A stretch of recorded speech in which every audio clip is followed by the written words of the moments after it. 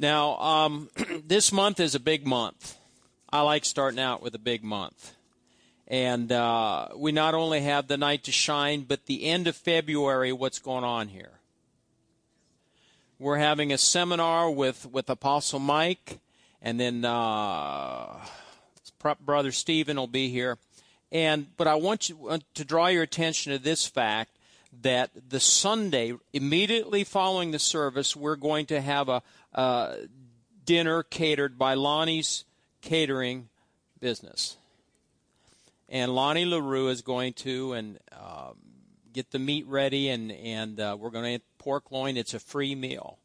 And so we want to do something special for these two guys, these two ministry gifts that'll be here.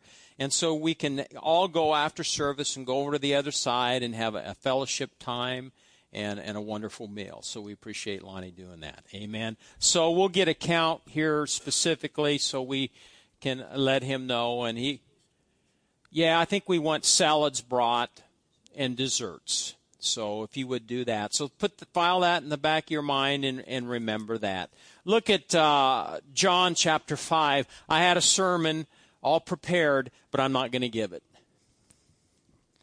And so what I give you today is just out there. Is that all right?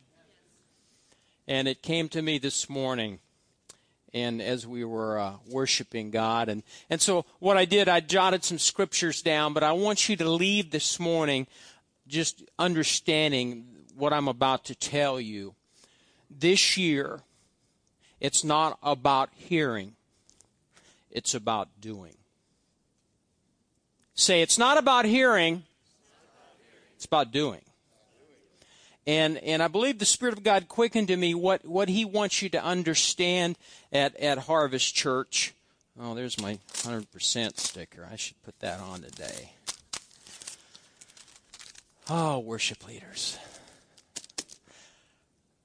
It's not just about hearing. The body of Christ has been hearing for years. It's about doing. What do you mean doing? Well, what are we doing this week? We're doing. And you know, when you're really doing the work of God, it's not laborious. It's not, doesn't cause grief. There's an excitement. And I got more excited today because I'm a little slow at the switch. I'll be honest, sometimes I am. Because Julie said, to think about the fact that we're the only church in this state participating in this event. There's all kinds of churches out there. Big mega church. No, I shouldn't say big mega churches. Caleb and Kaylee are in a church in Omaha this morning. They have a lot of people. But it's an honor and a privilege to think God would allow a small church, a faithful small church, to host an event like this. So don't take lightly what we're about to do. And if you're, I realize as you get older, you can't do some of the things you used to do, but you sure can still open your pocketbook and give. Well, I got a weak amen on that. But you can. But it's about doing. Not just about being called the body of Christ, but the body of Christ should be moving and doing something in the hour in which we live in. Our light should be shining bright. Amen? So in John chapter 5 and verse 19, it says in verse 18, therefore the Jews sought all the more to kill him because he not only broke the Sabbath, but also said that God was his Father, making himself equal with God. Look at verse 19. Jesus answered and said to them, most assuredly I say to you, the Son can do nothing of himself, but what he sees the Father do, for whatever he does, the Son also does in like manner. Now, I had this underlined from, studying this verse before. I underlined do. Do, does. That denotes action, does it not? Now look at, Acts chapter 1. Acts chapter 1. I'm just giving you some foundational scriptures to support what I'm telling you today so you understand this. Because we're all going to be doing something this week. In Acts chapter 1, and look at the first verse. It says, "The former account I made, O Theophilus, of all that Jesus began both to" what? "To do and teach." So yes, he was the greatest teacher. He is the greatest teacher. But it says here before he taught, he did something. Now look at Acts chapter 10. Acts chapter 10. And verse 38. I know this scripture by heart. I could quote it to you. But I want you to see it. Acts 10, verse 38 says, "How God anointed Jesus of Nazareth with the Holy Spirit and with power." So God the Father did what? He anointed His Son, the Lord Jesus Christ, with the Holy Spirit and with power. Why do you need the Holy Spirit? Why do you need power? Well, it says, "Who went about doing good and healing all who were oppressed of the devil, for God was with him." So do you see that? You could go through, there's so many scriptures. So many scriptures. Look at Colossians 3:17. Colossians 3:17.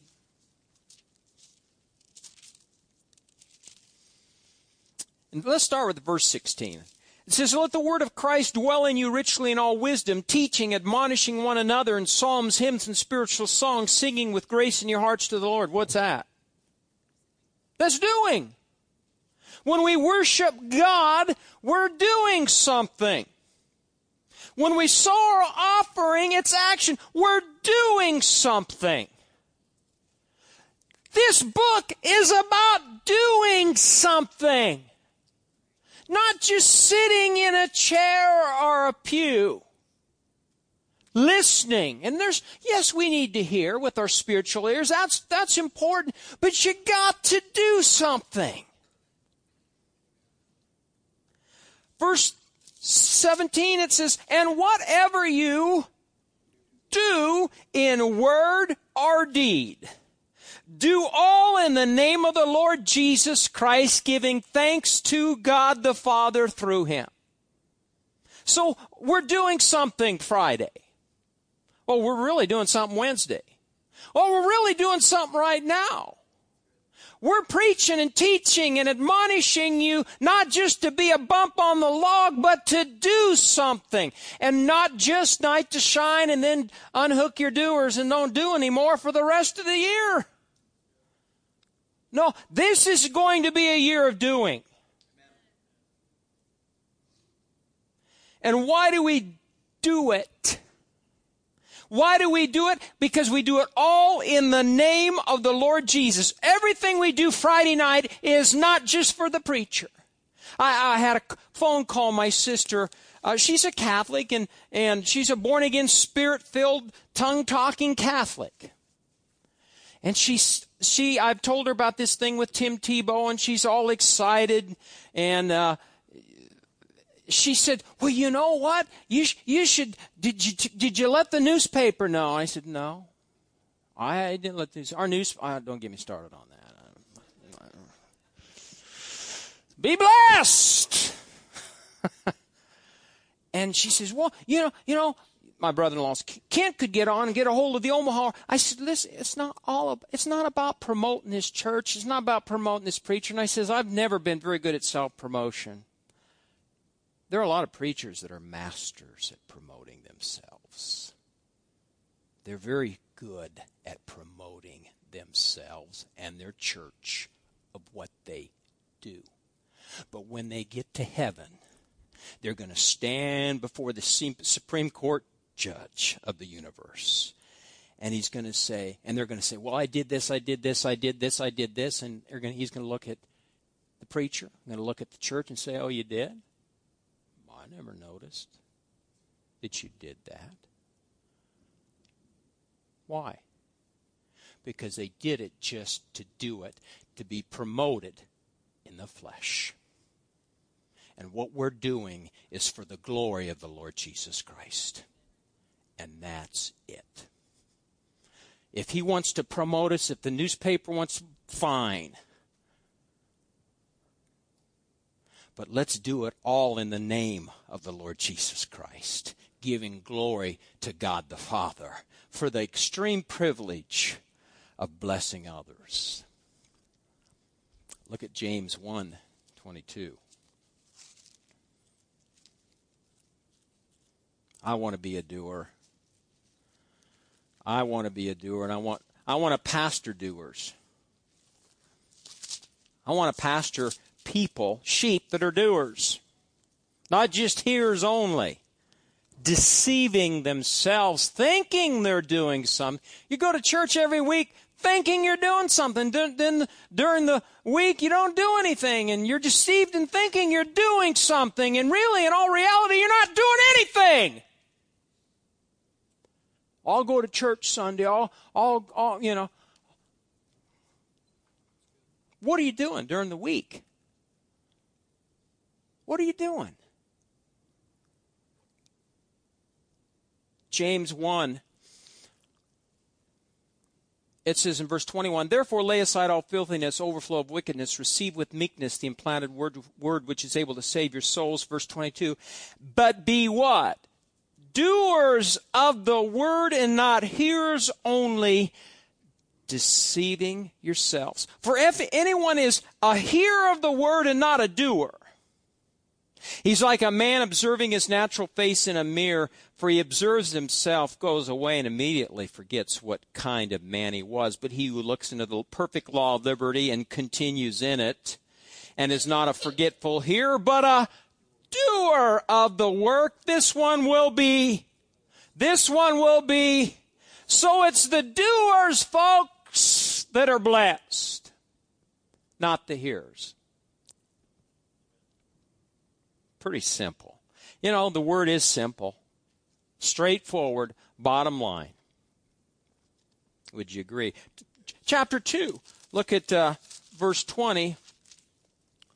It says, but do you want to know, O foolish man, that faith without works is dead? Look at Luke 6. I'm almost done here. Oh, there's so many scriptures. Jesus said, I only do those things that please the Father. Luke chapter 6. I could have given you my sermon today. It was good. This better. See, I'm a doer. No, I meant I'm a doer. Now you could say I'm a doer too. I'm a doer because I'm obeying God today and telling you about being a doer. Luke 6,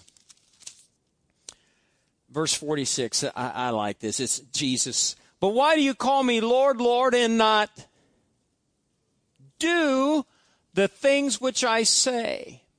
See, I think there are a lot of people in the body of Christ that call Jesus Lord, but they're not doers. And they're going to have a real wake-up call someday. Whoever comes to me and hears my sayings and does them, I will show you who he's like. So if you're a doer, this is what you're like. He's like a man building a house who dug deep and laid the foundation on the rock, and when the flood arose, the stream beat vehemently against the house and could not shake it, for it was founded on the rock. See, if you are a doer of the word, it's synonymous with stability. That means you're going to have a strong stability. There's going to be an underlying, a deep strength and stability in your life.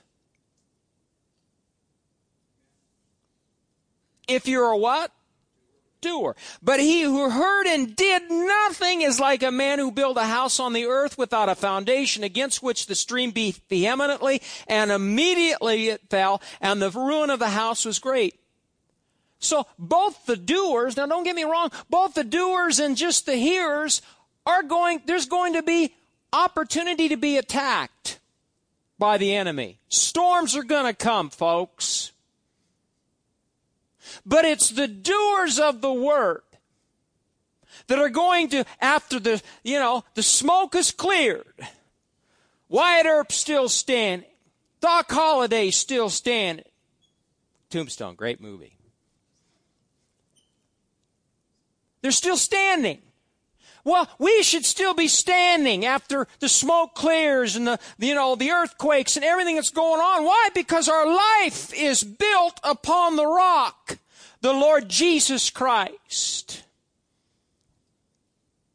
But we've got to be doers. I'll be honest with you, I can look out every Sunday, and I'm a shepherd. And the shepherd's supposed to know his sheep.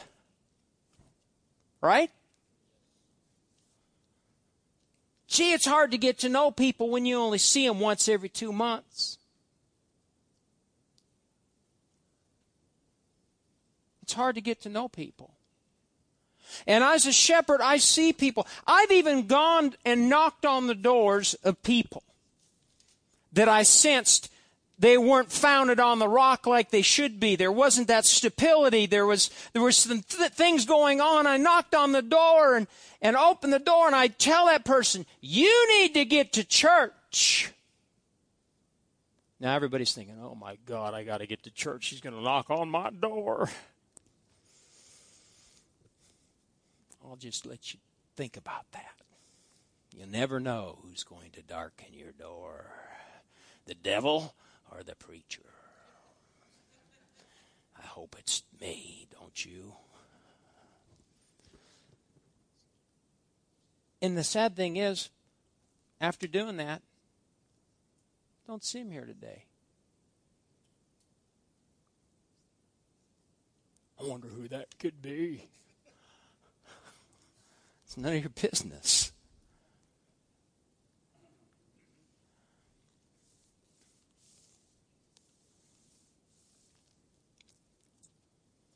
Look at 1 John. One more scripture. See, you'll leave today. I could have preached to you, picked up where we left off about seeking God, but you're going to leave knowing I talked about one thing and one thing only. And what was that? In the door. 1 John 5:18.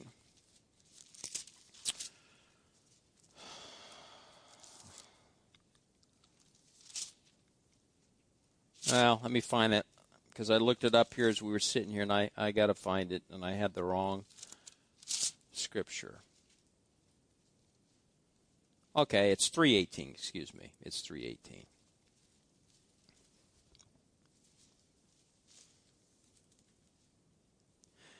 Well, let's start in verse 16. It says, by this we know love, because he laid down his life for us.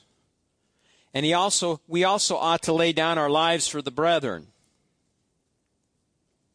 But whoever has this world's goods and sees his brother in need, shuts up his heart from him. How does the love of God abide in him? Now look at verse 18. My little children, let us not love in word or in tongue, but in what? Deed and in truth. See, it's about being a doer. It's about being a doer. Look at your neighbor and say, it's about being a doer. Geez, I hope Pastor does this more often because his sermons aren't so long. I'm proud of the fact that you're doers. But I'm encouraging you in the days ahead, just when we get done with this, and we'll celebrate, and it'll be a wonderful thing.